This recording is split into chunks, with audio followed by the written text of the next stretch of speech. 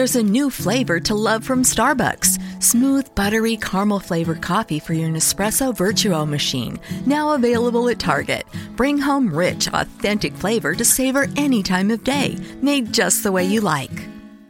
If you give most drugs in the pharmacopoeia to a mouse for its whole lifespan, do you think it's going to increase or decrease the lifespan? On balance, it's going to decrease because drugs, the word pharmacology comes from the Greek pharmakon, which means poison.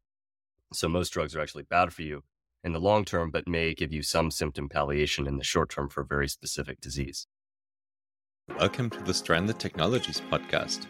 I'm your host and founder of Infinita Fund, Niklas Anzinger. In this show, we talk about how to accelerate the future. Our thesis is that many life-improving technologies are held back by institutional barriers. How can we unblock vast opportunities while mitigating against the risks? What ethical principles, rules, and regulations can guide us on that path? We will discuss these questions with entrepreneurs, policymakers, and industry experts. If you enjoy the show, please give us 5 stars and visit us at infinitafund.com to join the community. Right, today is September the 13th in 2023, and I have 2 previous guests on the show. In fact, two of the most popular episodes of this podcast. So, first one is Sebastian Brunemeier, the general partner of Healthspan Capital and CEO of Immunage Pharma, is back. And Robin Hanson, of course, professor of economics at George Mason University and iconic thinker. Come back, Robin. Nice to see you. Fantastic. I wanted to have both of you back on the show because of several puzzles in my mind. Through Sebastian, I got very involved with longevity biotech, movement to fight aging and death. We had several guests on the show about that. We have ambitious goals. We want to make people live radically longer and healthier. However, the healthcare market is not delivering outcomes we would expect, given the amount of money and talent in the field. Right, about 20% of GDP and the best and brightest from leading medical schools are working on that stuff, and we're not really improving much. Robin did some fascinating work on hidden motives and human behavior, and insights from health economics are at the core of it. Maybe doctors don't actually sell health. Maybe we don't actually want to be healthy. A lot of healthcare is produced and delivered around a signaling motive and not actually improving health. This made me think that we have a lot to solve for if we want to get longevity right. We can't do it only the old ways of making drugs and distributing them through various providers and insurance schemes. We have to think of many new solutions.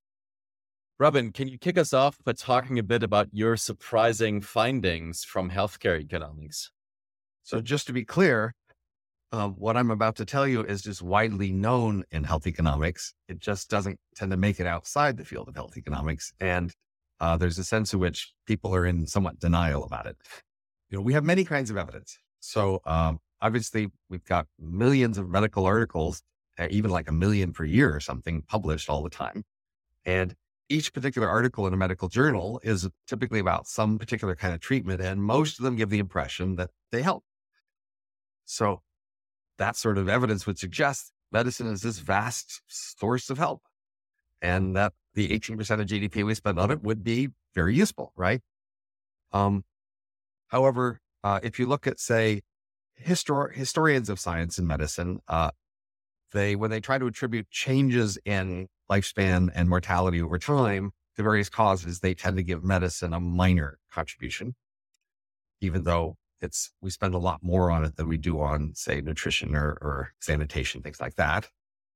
And then if you look at the very best data we have about the effect of medicine, which is a very small fraction of all of the studies of medicine, that would be randomized trials where we randomly take some people and we induce them to get more medicine overall on average by basically giving them a cheaper price.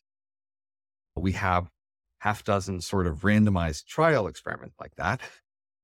And they consistently give the answer that the people we induce to get more medicine are not healthier overall.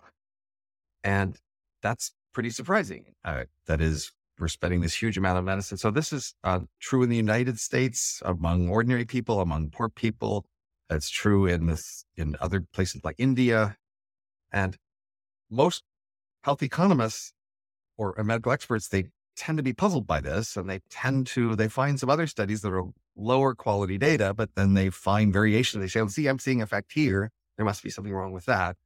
And if you talk to health economists, they'll agree that our very best data, the randomized trials, are showing no marginal effect, basically, with, pretty high confidence in the bounds of how big an effect it could be. I mean, it could be a small effect. It just can't be a big one. But they also agree, well, look, there's all these other studies we've done. Look at all these other studies and how promising they seem. There's this meta statistics literature about how we have publication bias and other biases in our literature, which, basically the usual sort of headline claims is like most published claims are false because of these statistical selection problems, which is a reason to go for your strongest, best data. But so then my contribution is just to ask, well, how do we explain this? So I'm more of a social science theorist saying, how could we make sense of this?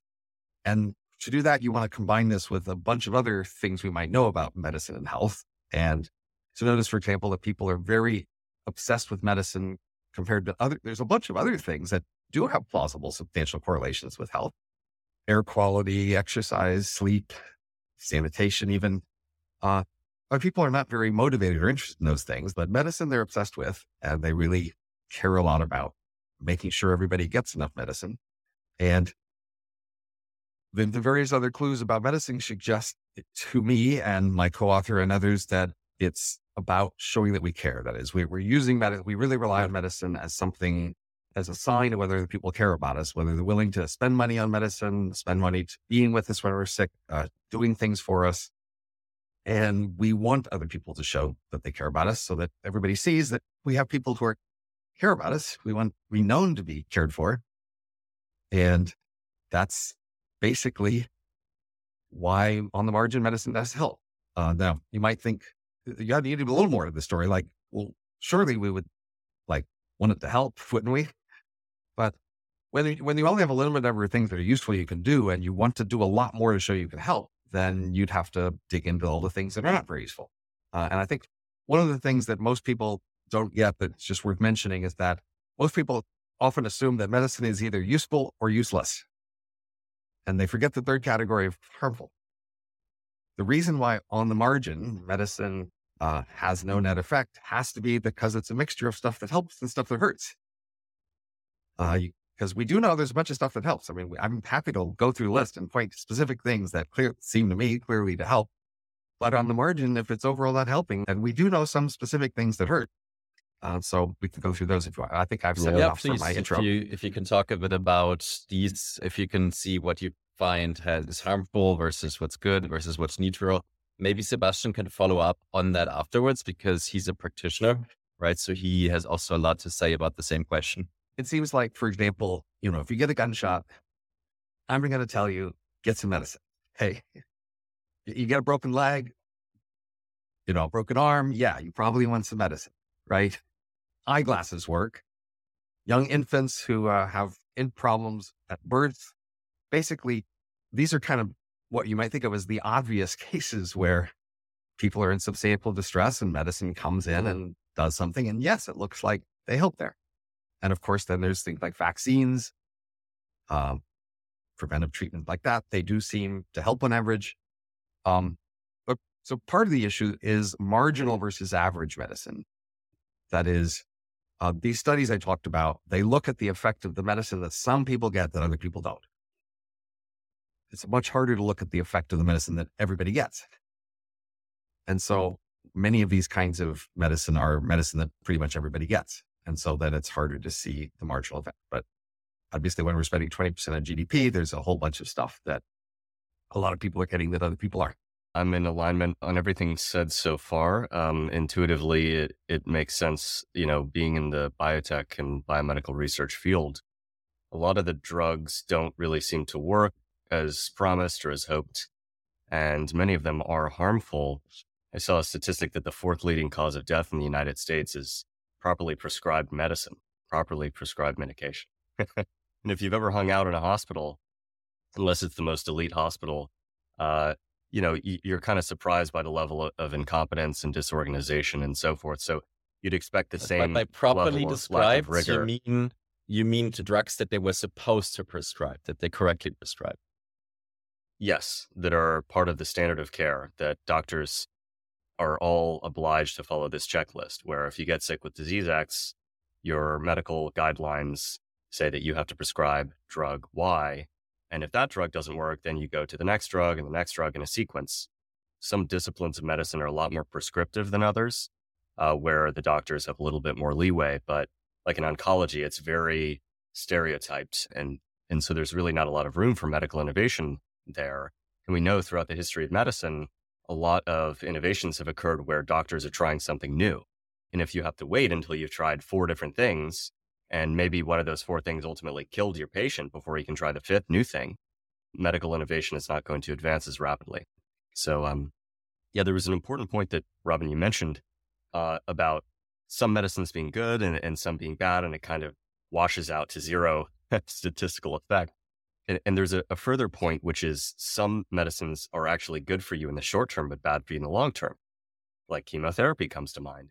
Yeah, it can delay the progression of your tumor for a little while, but it leaves you without a functional immune system because traditional chemotherapy does DNA damage and kills fast dividing cells, including the immune system, which hosts your fastest dividing cells. So long term, you may be worse off. And there are many examples of that. Symptom palliation type drugs like anti-inflammatory agents or immune suppressive agents or painkillers that cause more serious side effects down the road. And we don't really detect that in the long term. If we make an analogy to auto repair, which is about repairing automobiles, you might ask, would we expect a randomized trial to show that no benefit on cars of auto repairs on the margin? I would be surprised by that. I do know that there's a lot of treatment that you get in auto repair that you don't need, but I still would guess that cars would be lasting longer if they got more auto repair on the margin. That suggests there's something especially going wrong with medicine. Mm-hmm. So similarly, say housing repair or whatever, right? If you on the margin cut back on housing repair, I expect your houses will last as long. Pipe repair, et cetera, right? So maintenance of various sorts. In fact, like in government, it's a standard trope that government is willing to fund new things, but not so much fund the maintenance of them. And so when you build new government things, you just have to expect they're going to, not do maintenance very well. And you have to build things robust to maintenance. That is, when you build a government building, you just have to expect they're not going to be inspecting it and repairing it as often as they should. And you just build it that way to be robust against that mistreatment. So then I'd expect that, in fact, on the margin, buildings, especially government buildings, you'd see an effect on the margin of if you took more care of them, they'd last longer. So we should be surprised here about medicine, right? Something different. It seems to be trying to fix a problem late in the process. It's not like medicine is really doing that much maintenance or repair. There are diagnostics and so forth, but a lot of it is just a patient comes in with a very late stage pathology and you're trying to palliate the symptoms. It's not like often we're giving medicine that makes the patient more robust to disease in the future, right? That's what we're developing in the longevity field, these drugs that are actually good for you, like rapamycin, for example. But most drugs, it's kind of an open secret in the field. If you give most drugs in the pharmacopoeia to a mouse for its whole lifespan, do you think it's going to increase or decrease the lifespan? On balance, it's going to decrease because the word pharmacology comes from the Greek pharmakon, which means poison. So most drugs are actually bad for you in the long term, but may give you some symptom palliation in the short term for a very specific disease. Many people over the decades have said we need to do more prevention rather than treatment. And they've tried to promote many prevention regimes, but my understanding is they haven't panned out as being effective. Annual checkups, for example.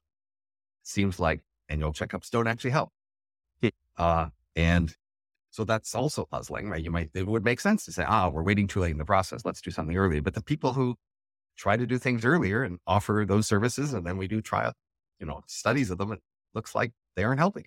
Wow. That suggests something deeper is broken with the system. I mean, the fundamental assumptions about medicine. It would surprise me that if you show up for a checkup regularly, your doctor's more likely to detect something that went wrong. Well, one explanation is they detect false signals. So they say, hey, your blood biomarker is out of line. Let's put you on this drug, but the drug actually does more harm than the early detection does. it's kind of like similar with full body MRIs. So this is fashionable today. You can detect these tiny nascent tumors with a full body MRI, but it actually may create false negatives. And if you're doing a whole lot of surgeries to take out these benign tumors, you may have more risk or damage of, getting an infection or whatever than the actual tumor would have offered. I'm not sure. The jury's still out on full body MRIs, but similar premise could apply elsewhere. I'm told the following, I wish I remember where I got the result, but the following is actually useful advice for our listeners with respect to medicine. So if you have some condition, you often have a choice to go to a big hospital or a small hospital. And here's 3 facts about the difference between supposed facts, but the difference between big and small hospitals. 1, big hospitals do more than small ones. If there's a treatment they do at a small hospital, they probably also do it at the big one. But if there's one they do at the big one, they may not do it at the small one because they just do a lot more kinds of things at the big hospital. That's fact number 1. Fact number 2 is if you compare 2 hospitals that do the same thing, the one that does it more is better. If you get a gunshot, you want to go to the place where they do a lot of gunshots, wherever the hospital is, whether, it might not be in the rich suburban neighborhood, but you want the place where they do it a lot. So that's fact number 2. You want to go to whichever place does the most.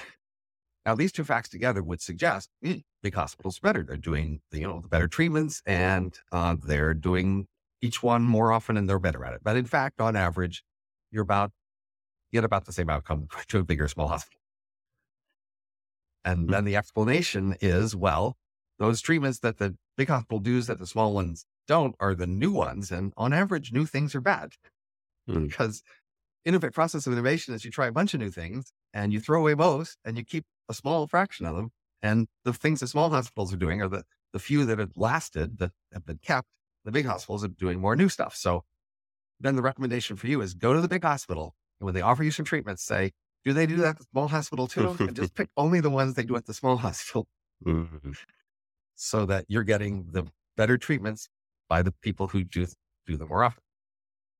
Nice. Great. I'd like to talk a bit about incentives because that seems to be at the heart of the problem, sort of misaligned incentives or misallocation.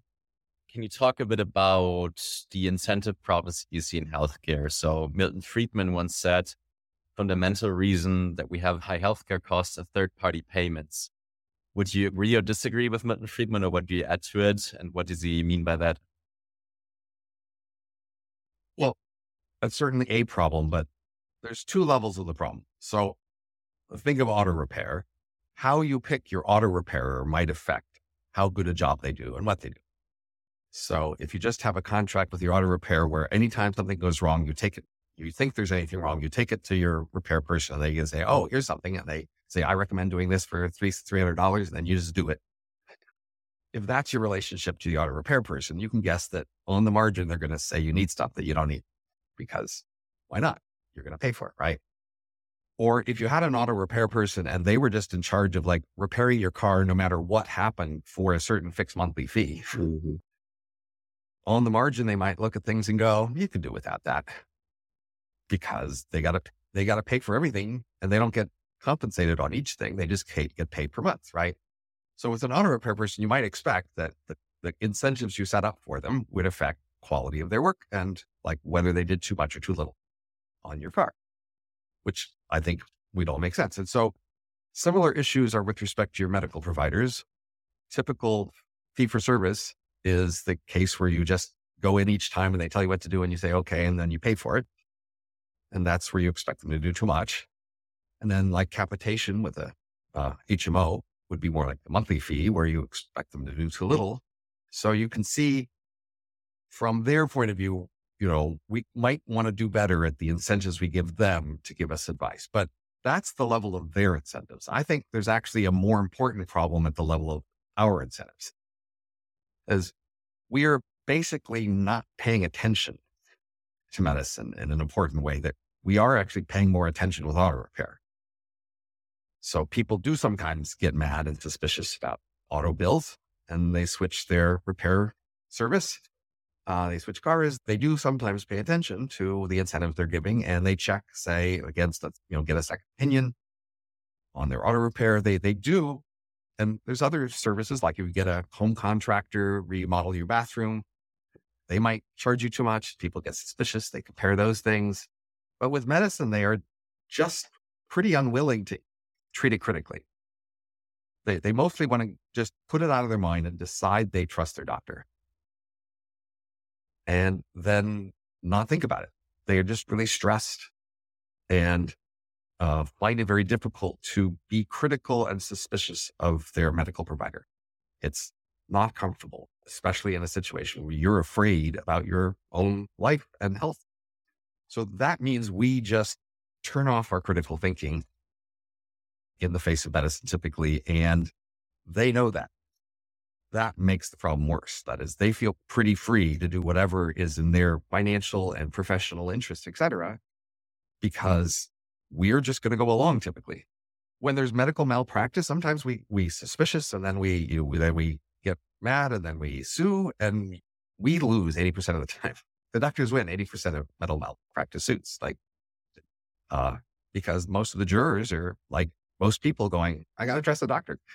Yeah, which is very insightful, because that means Milton Friedman has been wrong, right? Because he meant to say that if you decide who you get care with, then you have better incentives to decide, right? So you make better decisions for your life. You're saying that's wrong, right? We don't look at healthcare critically enough. Instead, what you've been suggesting in your work is look at providers of solutions and give them better incentives through like the payment schemes and things like that, right? Well, so there's two parts of this. And like, if customers were willing to be suspicious of their doctors and willing to doubt and, want to give them incentives or want to check their track records or want to get second opinions, if customers were willing to doubt, then I think I have ideas about what we could offer them that would address their doubts in a way that they could then, given their limited information, actually use to get trustworthy service. What I don't know how to do is to get customers into that doubting frame of mind where they'd be willing to consider such things. That's the thing I'm not sure. But it's a big world. And I think, for any new idea, we should maybe find some small group of people out there to try it, and then it could spread. So there's probably some people, including people listening to this, that are willing to doubt their doctors. For sure. For them, let's consider what we could offer them that would give better incentives, and then get some people to be happy with that, and then hope it can spread. And not Sebastian. Sebastian always trusts his doctor. Of course, yeah. It's funny how many doctors I meet who know so little about molecular biology and biochemistry that it seems criminal that they could provide this service to anybody. But yeah, I don't know. I mean, maybe it's the crowds I'm hanging out with, but I hear people say much more often, oh, my doctor's an idiot, than, oh, I love my doctor. My doctor is so wise. So I'd be curious to know if we actually have data on how much people trust doctors. It may be an education related thing. A lot of people who maybe are not as well educated just kind of see doctor as a god, like many doctors have god complexes to boot with their white coats, and they just don't question. One thing that concerns me that maybe we can touch upon that I've seen up close and personal is related to this technological stagnation hypothesis with respect to biomedical science. We've seen, even in the physical sciences, travel speed and all kinds of aspects about the real world, especially when government is involved, stagnation since sometime in the 70s. And I'm seeing something similar happening in biomedical science. Nixon declared the war on cancer in 1971, said, within a decade we'll cure cancer. Other heads of the National Cancer Institute have said similar things every decade. And yet it's sometimes said that progress in the field of oncology is everywhere but the mortality statistics.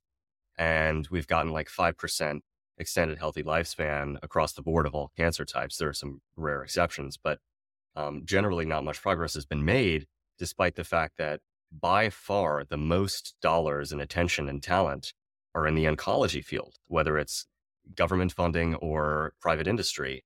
Double the amount of money goes to oncology than for cardiovascular disease, even though CVD is the leading cause of death. It kills almost twice as many people as cancer, right? And that's because of, it's easier to make money in cancer, right? Some of your colleagues have talked about technological stagnation.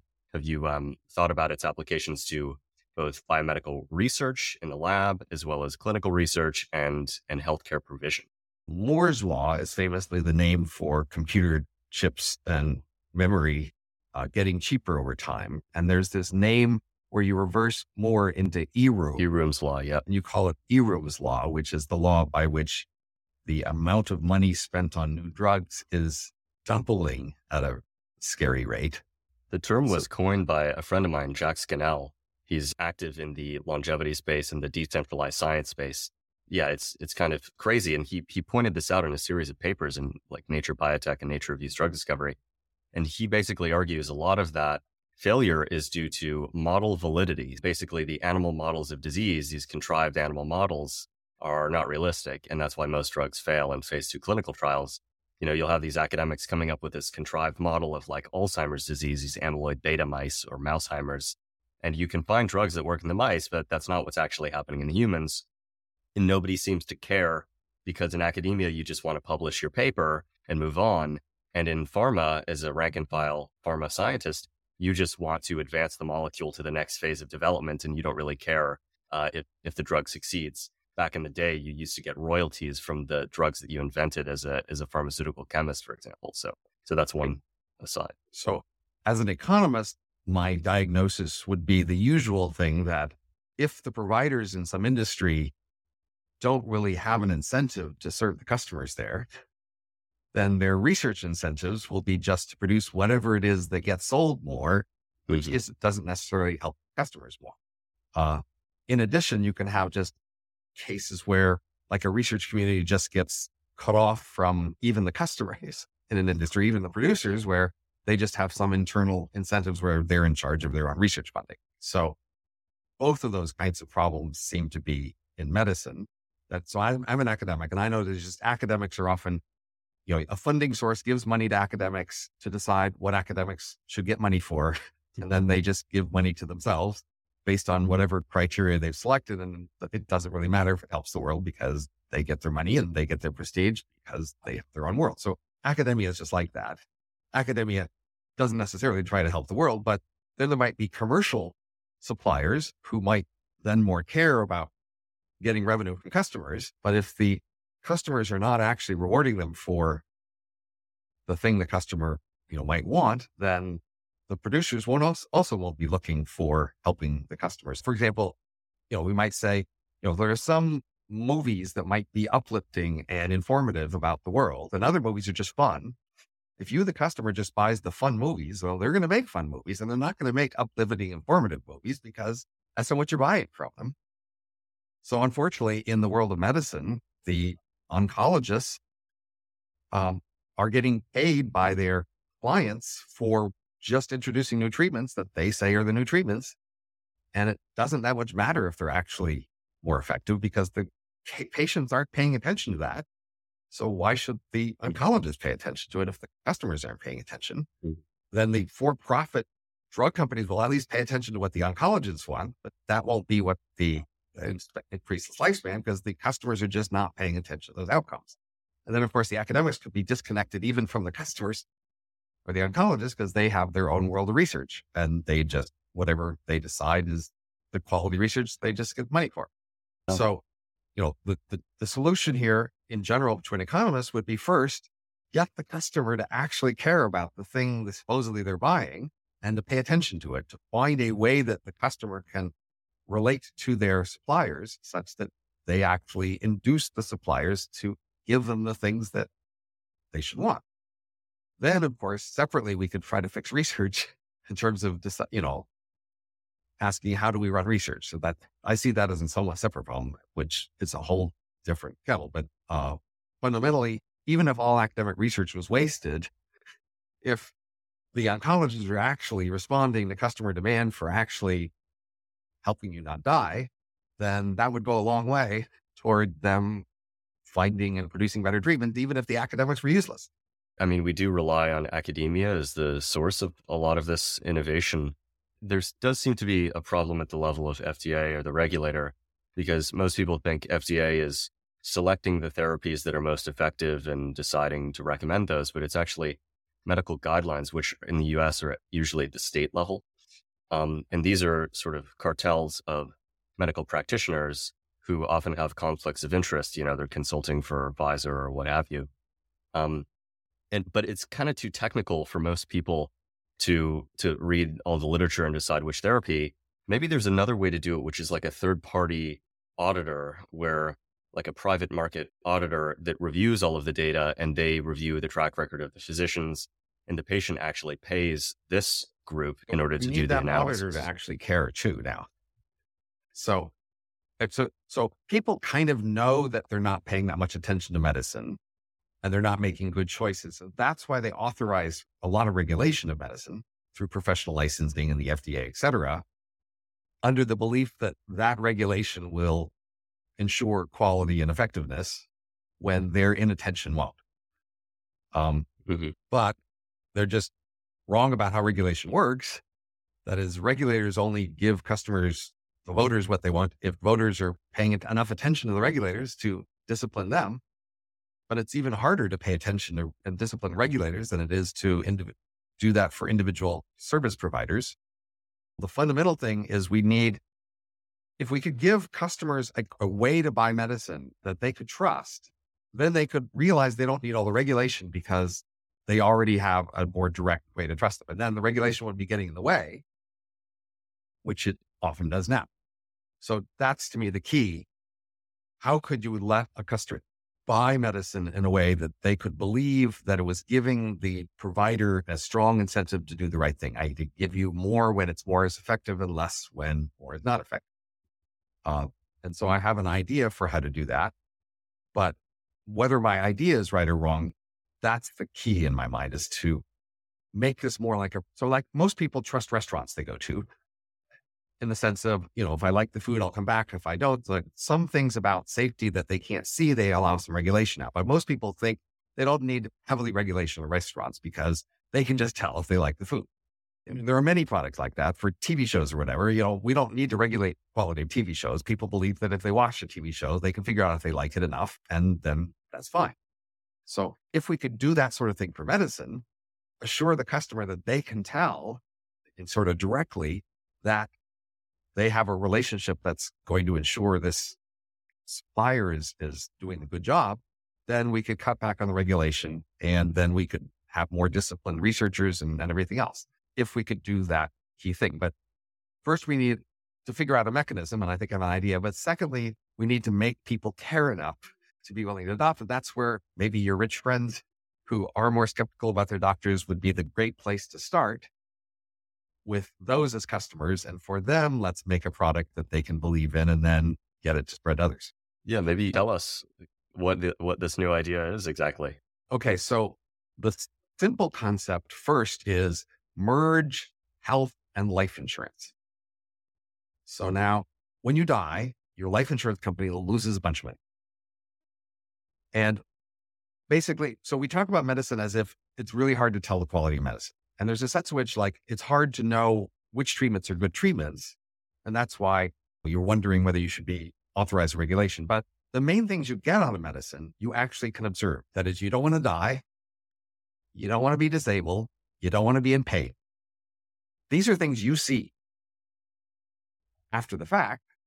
And so if we can tie their incentives to those outcomes, then you can trust that they have your interests at heart and trust them to make all these complicated technical choices you don't understand. What you need to know is that when bad things happen to you, bad things happen to them financially. So life insurance, when you die, they lose a lot of money. Secondly, disability. If you get disabled, they lose a lot of money. And third, maybe even pain. Well, that's a little harder. You get a lot of pain, they lose a lot of money. So now, when the bad things happen to you, it happens to them. And the last thing we just need to do is to set the levels of these things right. So the sign is right. That is, we want them to care on the margin in the right direction. But if you could make the magnitude of their suffering equal to the magnitude of your suffering, then if you just gave them a decision, here's a treatment, you think it's worth it, they would make the cost benefit trade-off. I'd have to pay this much for the treatment, but here's the chances it would reduce the risk of death or disability. And they would make a cost benefit trade-off. And, you agree on the cost. Well, you don't necessarily agree on its benefits, but if they suffered as much as you for these bad things, then you would agree. So for example, how much is your life worth to you? Right? So say an estimate is like $5 or $10 million. So now if they lose $10 million when you die, and you lose $10 million when you die, now If they're thinking of a treatment that say might save you, might kill you, but it costs something, they would make the same trade-off. So then the challenge is, well, usually most people who have a 10 million value of life, they don't have anybody they want to give $10 million when they die. So there's the question, how can we scale up the amount of life insurance to match their value of life? Similarly for disability and pain. If you have a spouse or somebody else that you want to give $1 million in insurance, that helps toward this goal. There's still this difference. They suffer $1 million when you die and you suffer 10 million. Now, even that would solve a lot of problems. That is, there are a lot of medical treatment choices where getting within a factor of 10 would be good enough to get them to do the right thing. So I'm hopeful about even just the smaller insurance working to combine incentives. But if we want to go farther, what we really need to do is you need to buy a $10 million life insurance policy and then have 1 million go to your spouse because that's the one you're willing to pay for. And then have the 9 million go to another party who pays you for the privilege up front, lowering your premiums. And now the problem is this other party would want to hurt you while the medical provider wants to help you. So last thing we need to do is make sure this party who would want to hurt you can't hurt you. So it's anonymous. They don't know who you are. They don't know where you live. What they buy is a big package of these assets from thousands of people instead of just yours. They're just a shell company somewhere who can't do anything anyway. We just do a couple of things like that to make sure whoever is this other beneficiary for the remaining insurance can't hurt you. We make sure your medical provider, they do know who you are. They meet with them. They are authorized to help you out and give you medicines, and they want to help you. And so they do help you. And so we do that for life insurance and disability and pain insurance. And now the idea is you don't need to inspect their professional licenses or whether their drugs have been approved by randomized trials or something. You can see they have your interest at heart directly. That is, when bad things happen to you, bad things happen to them. And they know a lot more than you about these things. So you might as well let them choose. Now, there's always going to be detail about, like, say there's a rash and it's itchy, right? How much pain does that count for? And, some standard product is going to estimate a standard aversion to itchy rashes, and maybe you're more averse to itchy rashes than the average person, right? So this system isn't going to get that. It's not going to get down to that level of detail of your preference for other things. But we have a really bad system here. Remember, on the margin, it's not helping. So we need to fix this really big, bad mismatch of incentives. And then once we can fix that, maybe we can think about some other things to fine tune how much you care about your rash. I know, Robin, you've been advocating that idea for a while. To what degree is it a problem getting insurance companies to do that? And just for backgrounds, it seems to me that insurance is a bit of a stranded technology. Like the title of the podcast, it's very hard to start a new one, right? So the costs to start a new insurance company are very, very high because you need all sorts of carrier licenses and capital to underwrite the risk that is required by your jurisdiction. So as a startup, you have to raise something like, 10 or 50 million in kind of equity and capital that you can't use to operate your company, which is a prohibitive barrier for new startups that might come with new ideas. I was wondering what your observations are in getting something like that off the ground. Insurance is a heavily regulated industry. That's right off the bat an obstacle. And it's regulated in part via exactly those capital requirements. That's going to discourage investment. The best pitch would be to go to existing insurance companies to get them to offer these alternative products rather than getting someone to start up a whole new venture. They've already paid all those costs. Now you just have to convince them to switch. In the United States, we have different regulatory regimes for life insurance and health insurance. And that's an obstacle to this merging. Because, for example, with life insurance, you certainly are allowed to underwrite and offer different prices based on different histories, and you're not allowed to do that anymore in the health insurance market. So that would be an obstacle to merging these products because what you're allowed to price them on is different in those two cases. Also, insurance companies, they have in some sense in the past offered these two things, but just as an administrative convenience. Their pitch is just, hey, you have to buy a bunch of different insurance. Why don't you just buy them all from us? And, we'll do the paperwork fewer times, right?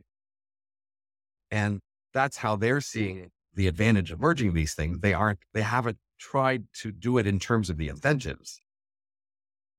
In part because insurance companies are actually kind of shy about admitting that they have substantial control over treatment. Because in fact, people were mad in the past when they heard that insurance companies were regulating treatment. The story most people want to hear is the doctor makes the choice about treatment and the insurance company pays for it. If the insurance company is messing with which treatments you get, then that's a bad thing to be avoided, which makes insurance companies shy about advertising that we are influencing the treatment through this incentives and that's good for you. That's a marketing step that's a bit risky for them. Yeah, but I think you're underestimating how hard it is to convince established big companies, right? It's very rare that innovation is coming from that. That's why we have startups, right? And it's typically the case that in any industry, the amount of innovation you get is very closely correlated, almost a direct result of the amount of freedom that suppliers and buyers have in entering that industry, right? So I think what we really need is new startups. And also since last time we talked, Robin and Sebastian as well, we've been doing a lot of work, right? So we looked at special economic zones in other jurisdictions. We have brought a lot of attention to the space in the longevity and DeSci community.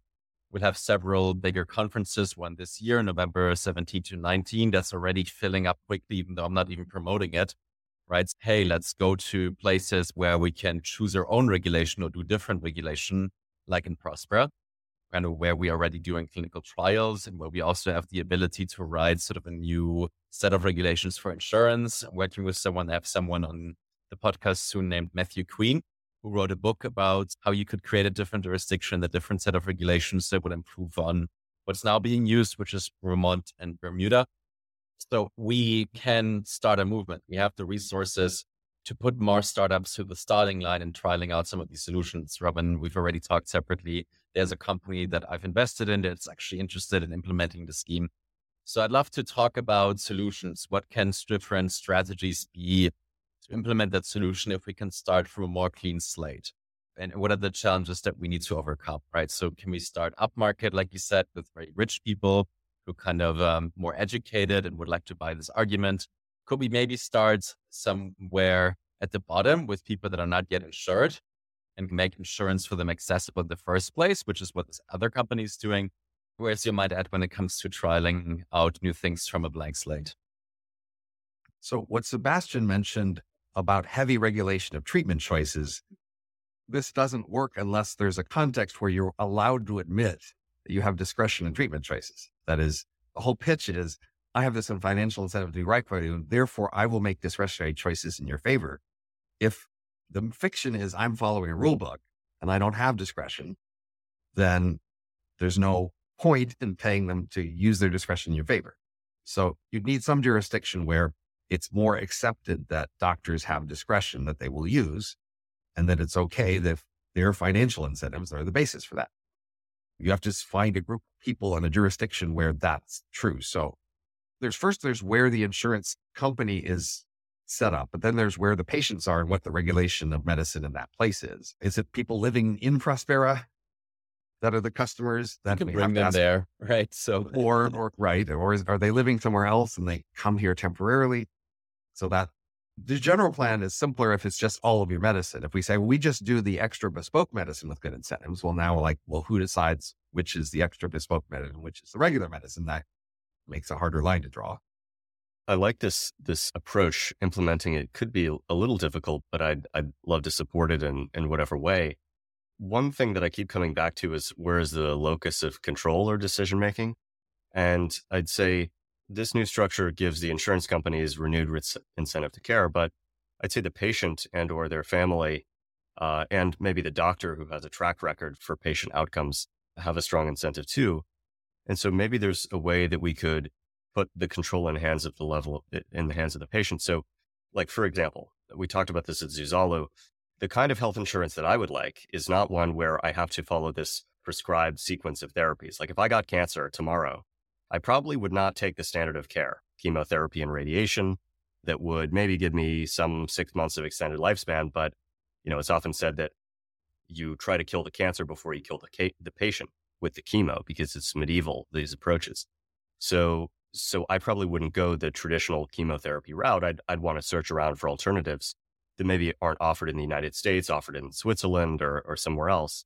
At least I'd like to try them first, and then the standard of care is a last resort, maybe. So what I would like is an insurance product where I pay in a certain premium and then I get a payout of X amount of dollars that I can spend as I see fit, or I and my doctor, or the doctor, as well as a third party agency that is responsible for reviewing medicines. So like the Cochrane collaboration is one that used to be relatively unbiased. They've been a little bit co-opted. There's one called the Environmental Working Group that analyzes groundwater and cosmetic products and things like that. And there's similar ones for electronics to make sure your electronics don't explode. So one of the problems I keep coming back to as a libertarian is government monopoly on regulation of all sorts. And FDA seems to have all kinds of problems in that respect. Even if you assume that they're mostly acting in good faith, which is a big assumption with a revolving door and all, they make these terrible mistakes. One mistake that's come up in the news recently is this amyloid beta antibody, this series of drugs that target Alzheimer's disease, this one protein called amyloid beta, which academia and pharma largely thought drove Alzheimer's disease.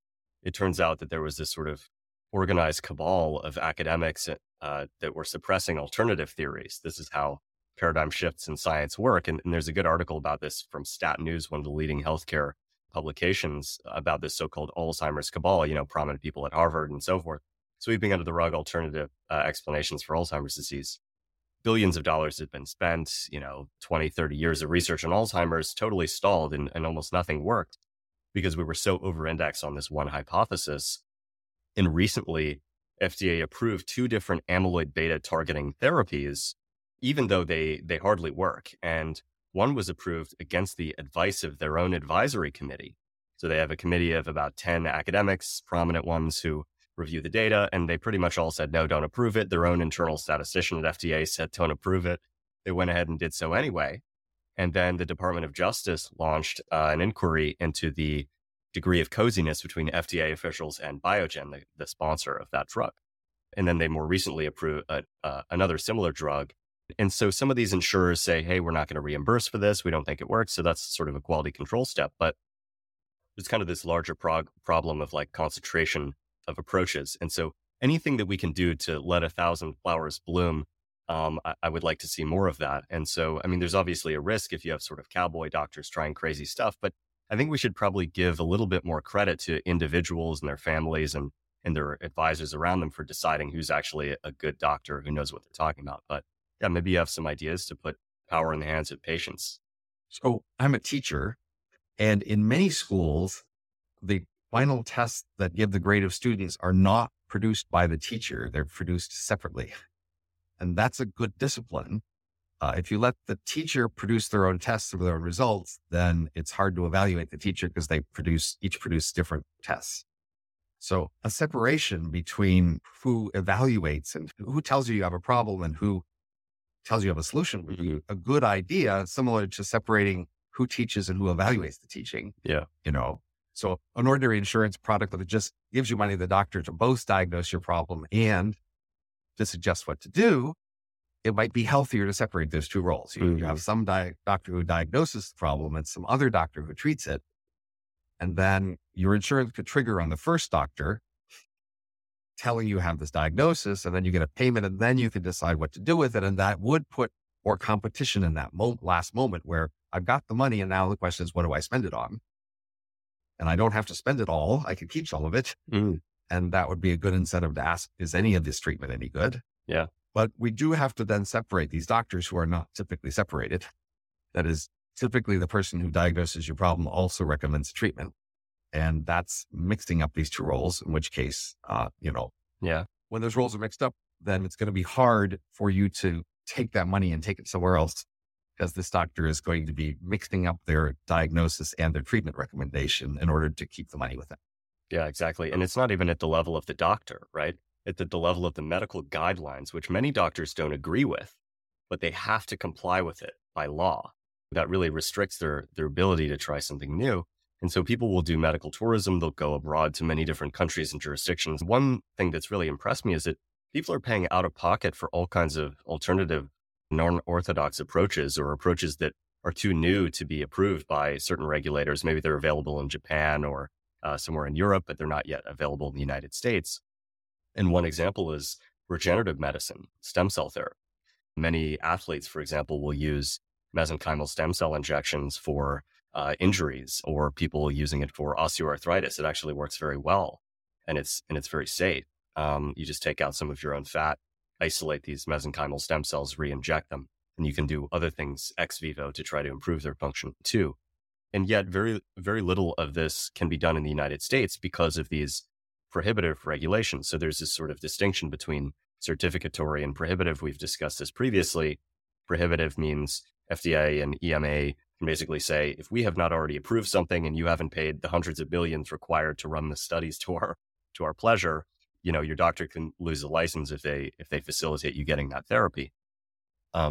Versus a certificatory approach where they say, hey, we've checked this out. We think it's good. We would endorse this for insurance companies to reimburse or whatever. So I don't know if there are any regulators anywhere in the world that do the certificatory approach, these monopoly government regulators. So what's your take on that distinction between prohibitive and certificatory?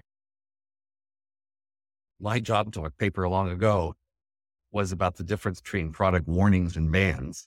That is, logically, it might seem if the government knows something the rest of us don't know, they could communicate that information through warnings, and then they wouldn't need to restrict our activity. And so then it becomes somewhat of a puzzle why we have so many, in effect, product bans instead of product warnings.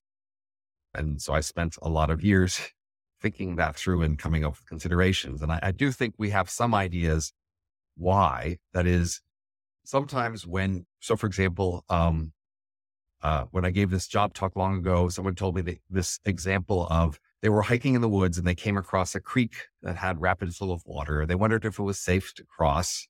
And they saw a sign that says dangerous rapids, stay away, but they didn't see a fence. And they said to themselves, oh, a sign, but no fence. How bad could it be? So they went in the water and almost drowned. But the point is, we often interpret a warning without a ban as an endorsement, in the sense that when people do typically ban worse things, very bad things, and then sometimes they just give you a warning, and when we hear the warning, we go, it can't be that bad because they didn't do the ban. And that induces people sometimes to have to do the ban. Mm-hmm. But that would work for rational agents as a way to induce bans. It's not clear that that's actually the main reason causing bad, but this is a long time issue for libertarians and many others. If the government knows things, why can't they just tell us what they know and let us make choices afterwards? Whatever is the answer to that, it still seems like, the world isn't equally highly regulated. That is, we have a highly regulatory society, but it's regulating some things much more than others. And medicine is one of the most highly regulated things we have. So it's worth trying to ask, what's the difference between the things we highly regulated and things we less highly regulated? And it does seem that most people fear that they don't know enough to make choices, and they might make choices badly given their usual mode, and that they want somebody else supposedly to step in and help them with the choice. And that's the rationale for the regulation. And then for whatever reason, they don't just want warnings and advice. They want restrictions. But if we could somehow reassure people that they have a handle on this, that they don't have to just trust somebody to fix it for them, then the hope is that we could then cut back on the regulation. But the problem is that regulation prevents many of the innovation attempts that would then maybe solve the problem. That is, once the government's there not letting you do stuff, how are you supposed to show people that you don't need the government there to protect you? There's another way to protect you, but if nobody lets you try the other way, then you're stuck. Yeah. Which is why I tend to think that solving the regulatory monopoly thing could be very beneficial, right? Because you can still maybe not outright ban things, but you can make it very expensive to do certain things that sort of regulators have agreed on are not a very good thing to do, right? So there's a very strong sort of presumption against doing certain things. You have a regulation that insurers agreed on, that arbitrators agreed on. So most like medical clinics are abiding by that. But sort of if you have a regulatory flexibility, you say, all right, I can come up kind of with my own regulation as long as I find an insurer that is willing to insure that, right? And have very high liabilities if something goes wrong or if I commit a crime or something like that, That's just, if there's some innovation on the margin, you can kind of capture that. You can do things differently. So there's a basic problem here that we find a jurisdiction where you're allowed to do more, right? Great. And then for many people, the first thing they want to do there is, oh, I want to do the stuff there that's not allowed in my usual jurisdiction. That's the win. But from my mind, that's not the win. Like, usually we're just doing way too much of everything. The problem is to do less. So going to a place where you are allowed to do whatever you want and then doing more is not, in my mind, likely to produce the successful track record that makes people want to emulate that. I want to make a successful track record where people say, look, over there, they're just as healthy and they're paying a lot less. Let's copy them. So I would like a place where you're free to do less. And then they have a track record of doing a lot less, but not suffering for it because the less they're doing isn't really stuff you wanted anyway. I'm less excited by we're going to go here and do these other extra things. They're banned elsewhere, but we think they're great. I mean, there must be some things like that, but on average, that's the wrong direction. The better direction is to show people that you can just do a lot less and it's okay. Can't it be both, right? Because Sebastian already mentioned stem cell treatments and things like that, right? There definitely are going to be some treatments that we should be doing that are better, but the overall tendency is we're just doing way too much. So the overall effect I need to expect is I want to see a place where you're allowed to do way less. Rich people who are sensitive and care about their health are willing to spend a lot less and show that they are just as healthy. That would be the big win. That would be the thing that might entice other people to copy them. And there are stories like that. People like, say, Singapore, look, they spend a lot less, but they seem pretty healthy. And, but how do you copy Singapore? So the problem is like all these different national variations. There's all these things that vary between nations. So what would be nice is to show in like a randomized trial, even in some place in Roatan or wherever it is, look, in this place, these people were randomly assigned to the usual thing and they did a lot. And these people were randomly assigned to do a lot less. And you know what?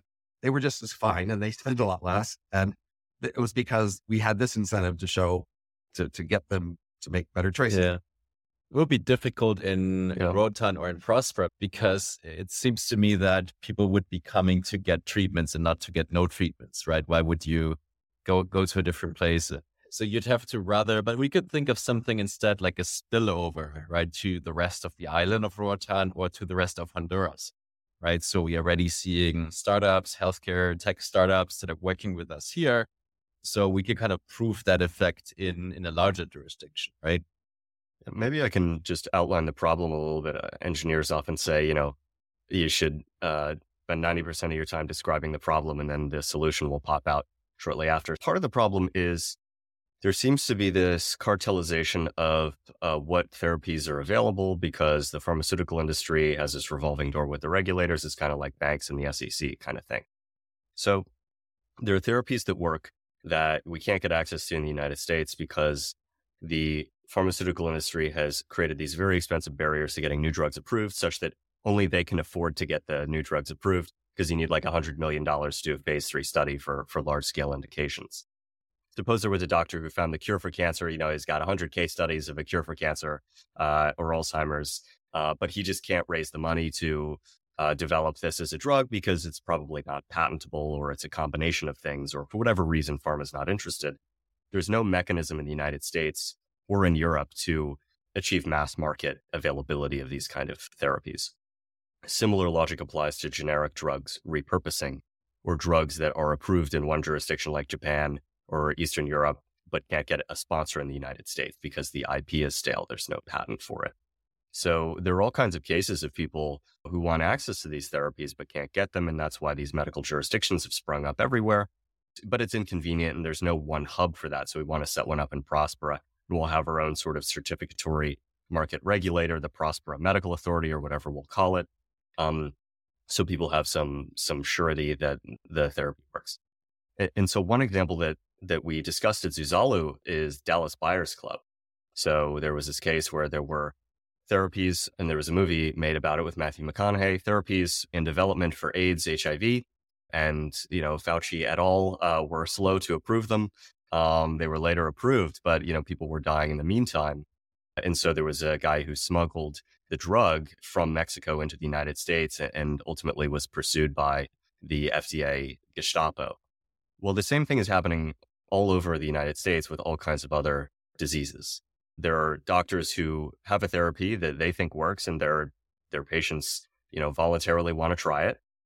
And the FDA knocks and shuts them down if they're doing that. So we would just like as sort of an incubator, a sandbox where it's safe to do these therapies. And we'll have some level of quality control for the types of practitioners that can be there.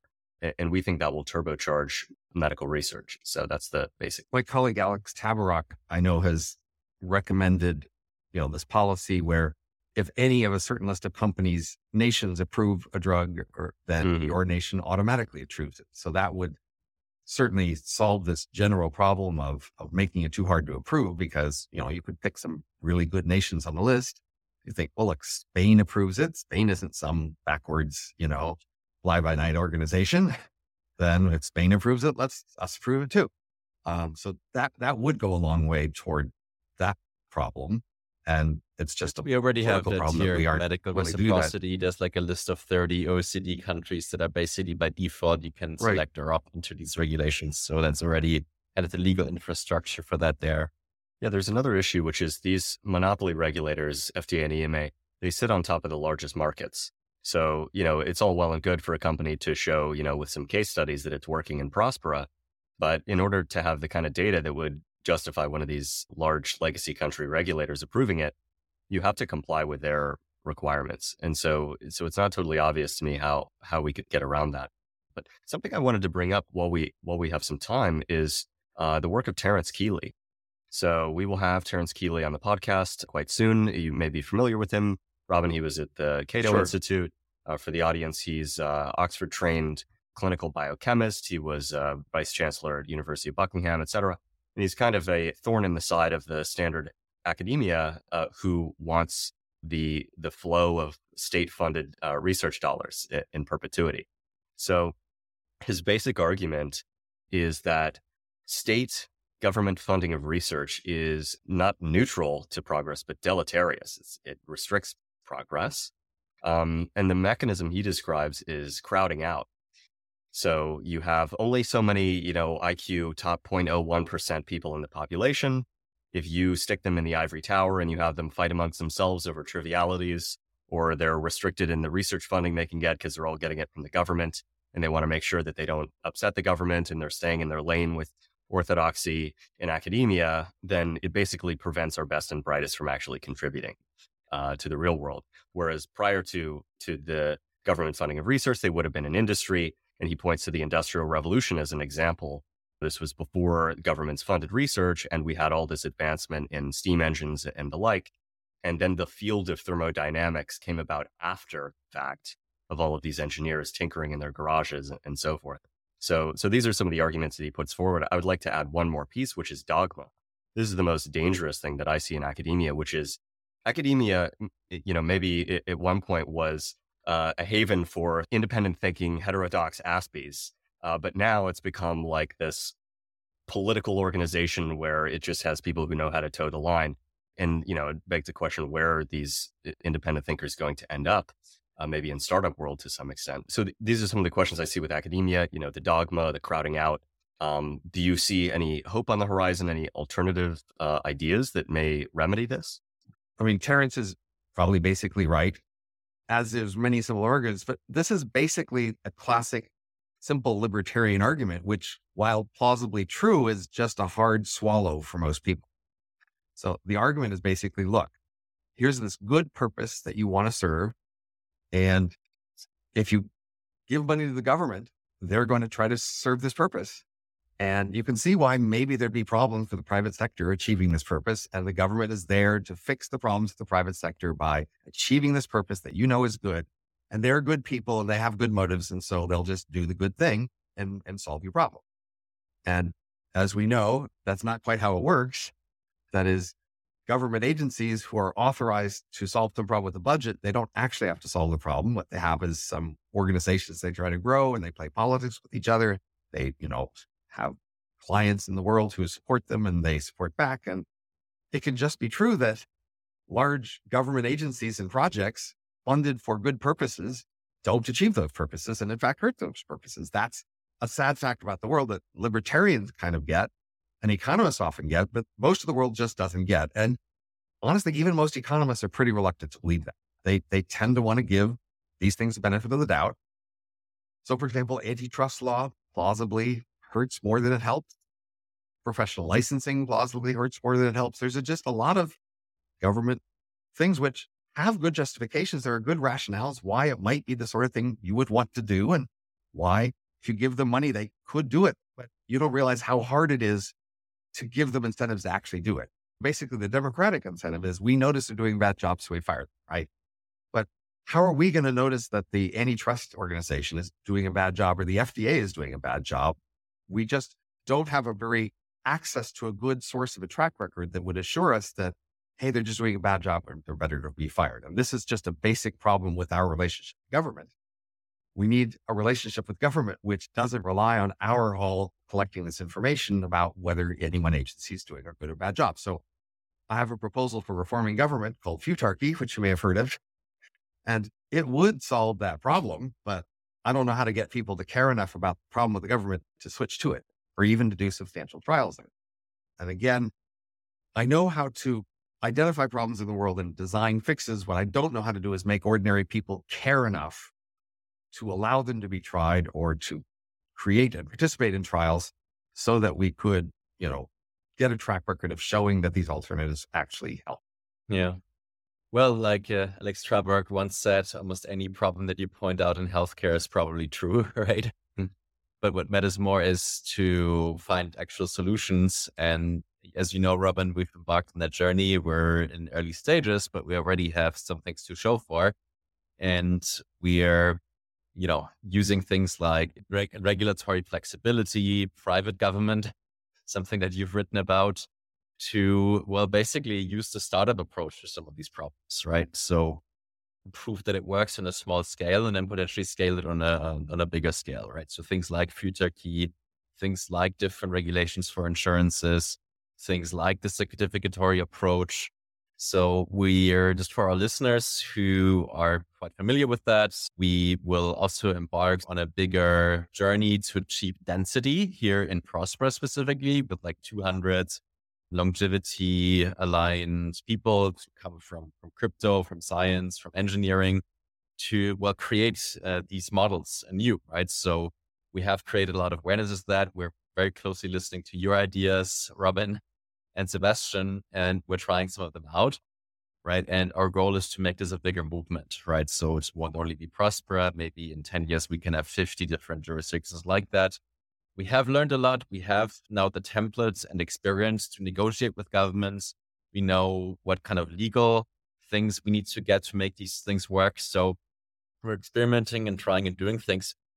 Question to both of you: what else would you like to give listeners along the way to start working on these things, to start thinking about how they can use some of your ideas in their lives, or get to start working on them?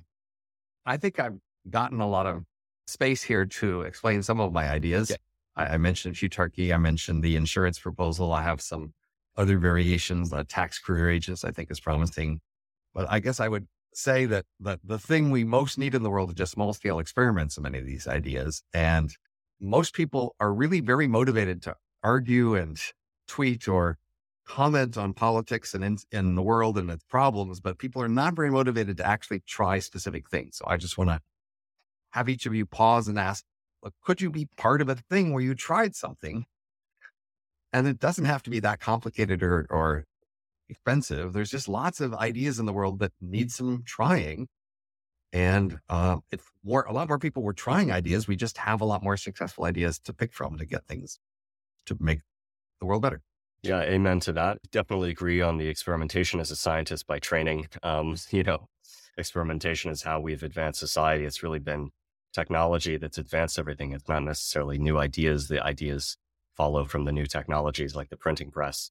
I'm relatively optimistic because of new developments related to the internet. Balaji's network state idea, I think, is promising. The charter cities or free cities or startup societies movement or competitive governance, I like as well. There's an upcoming conference Prague in about a month, Liberty in Our Lifetime, about some of these ideas for how we can improve not just medicine, but every other aspect of human activity. Book recommendations. There's a book that Balaji endorsed about the FDA called Power and Reputation, and many other books about FDA. There are a lot of books that are a wealth of criticism, but maybe lacking in solutions. And so this Startup Society's solution, I think, is the best one that I've heard, where we just kind of have a high IQ, well-run private state that people can opt into and out of more easily. And another aspect that I've devoted my life and career to is longevity biotech. So I'm in the longevity field. We're developing new medicines that are actually good for you, that prevent diseases by preventing aging itself. And this is the elixir of life. And it turns out that it's not science fiction. We can actually extend healthy lifespan in mice and many other lab animals by up to about 50%, 50, with no negative side effects. And we're just getting started in this field. We've only really been doing it for about 20 years. It's been quite fringe up until maybe the last 10 years in academia and industry. And now billions of dollars are coming into the space, very prominent names and thinkers. So that gives me some optimism in that, part of the reason why it's so hard to make medical advances is like the corruption and incompetence and bad incentives that we've discussed, but also that biology is actually quite hard.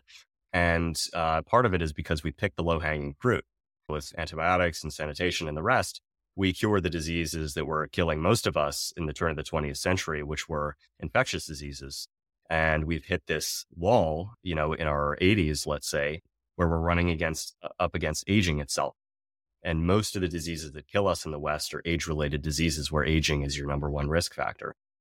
I think there will be a revolution in the next couple of decades if we're successful in the long bio field, where we won't just be palliating the symptoms of late-stage pathology, cutting off the heads of the mythological hydra, but actually striking at its heart by targeting the biology of aging itself. And we know, many of the mechanisms, the underlying cellular and biochemical mechanisms that drive aging, and yet almost nobody is working on it. It's like less than 0.01% of the NIH budget.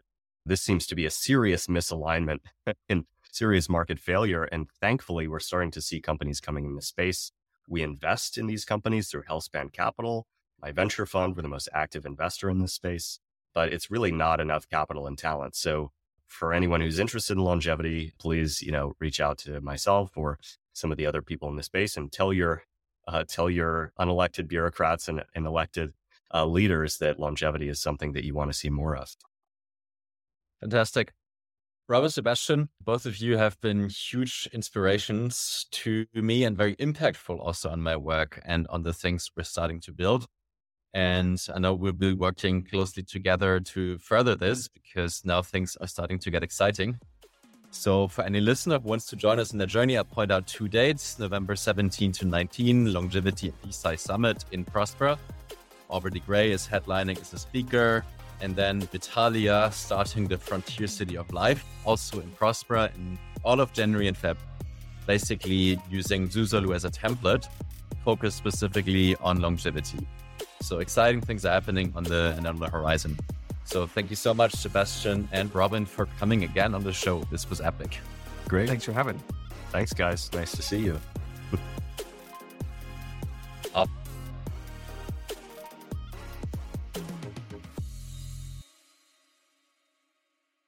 Judy was boring. Hello. Then Judy discovered ChumbaCasino.com. It's my little escape. Now Judy's the life of the party. Oh, baby, mama's bringing home the bacon. Whoa, take it easy, Judy. The Chumba life is for everybody. So go to ChumbaCasino.com and play over 100 casino-style games. Join today and play for free for your chance to redeem some serious prizes. ChumbaCasino.com. No purchase necessary. Void where prohibited by law. 18+ terms and conditions apply. See website for details.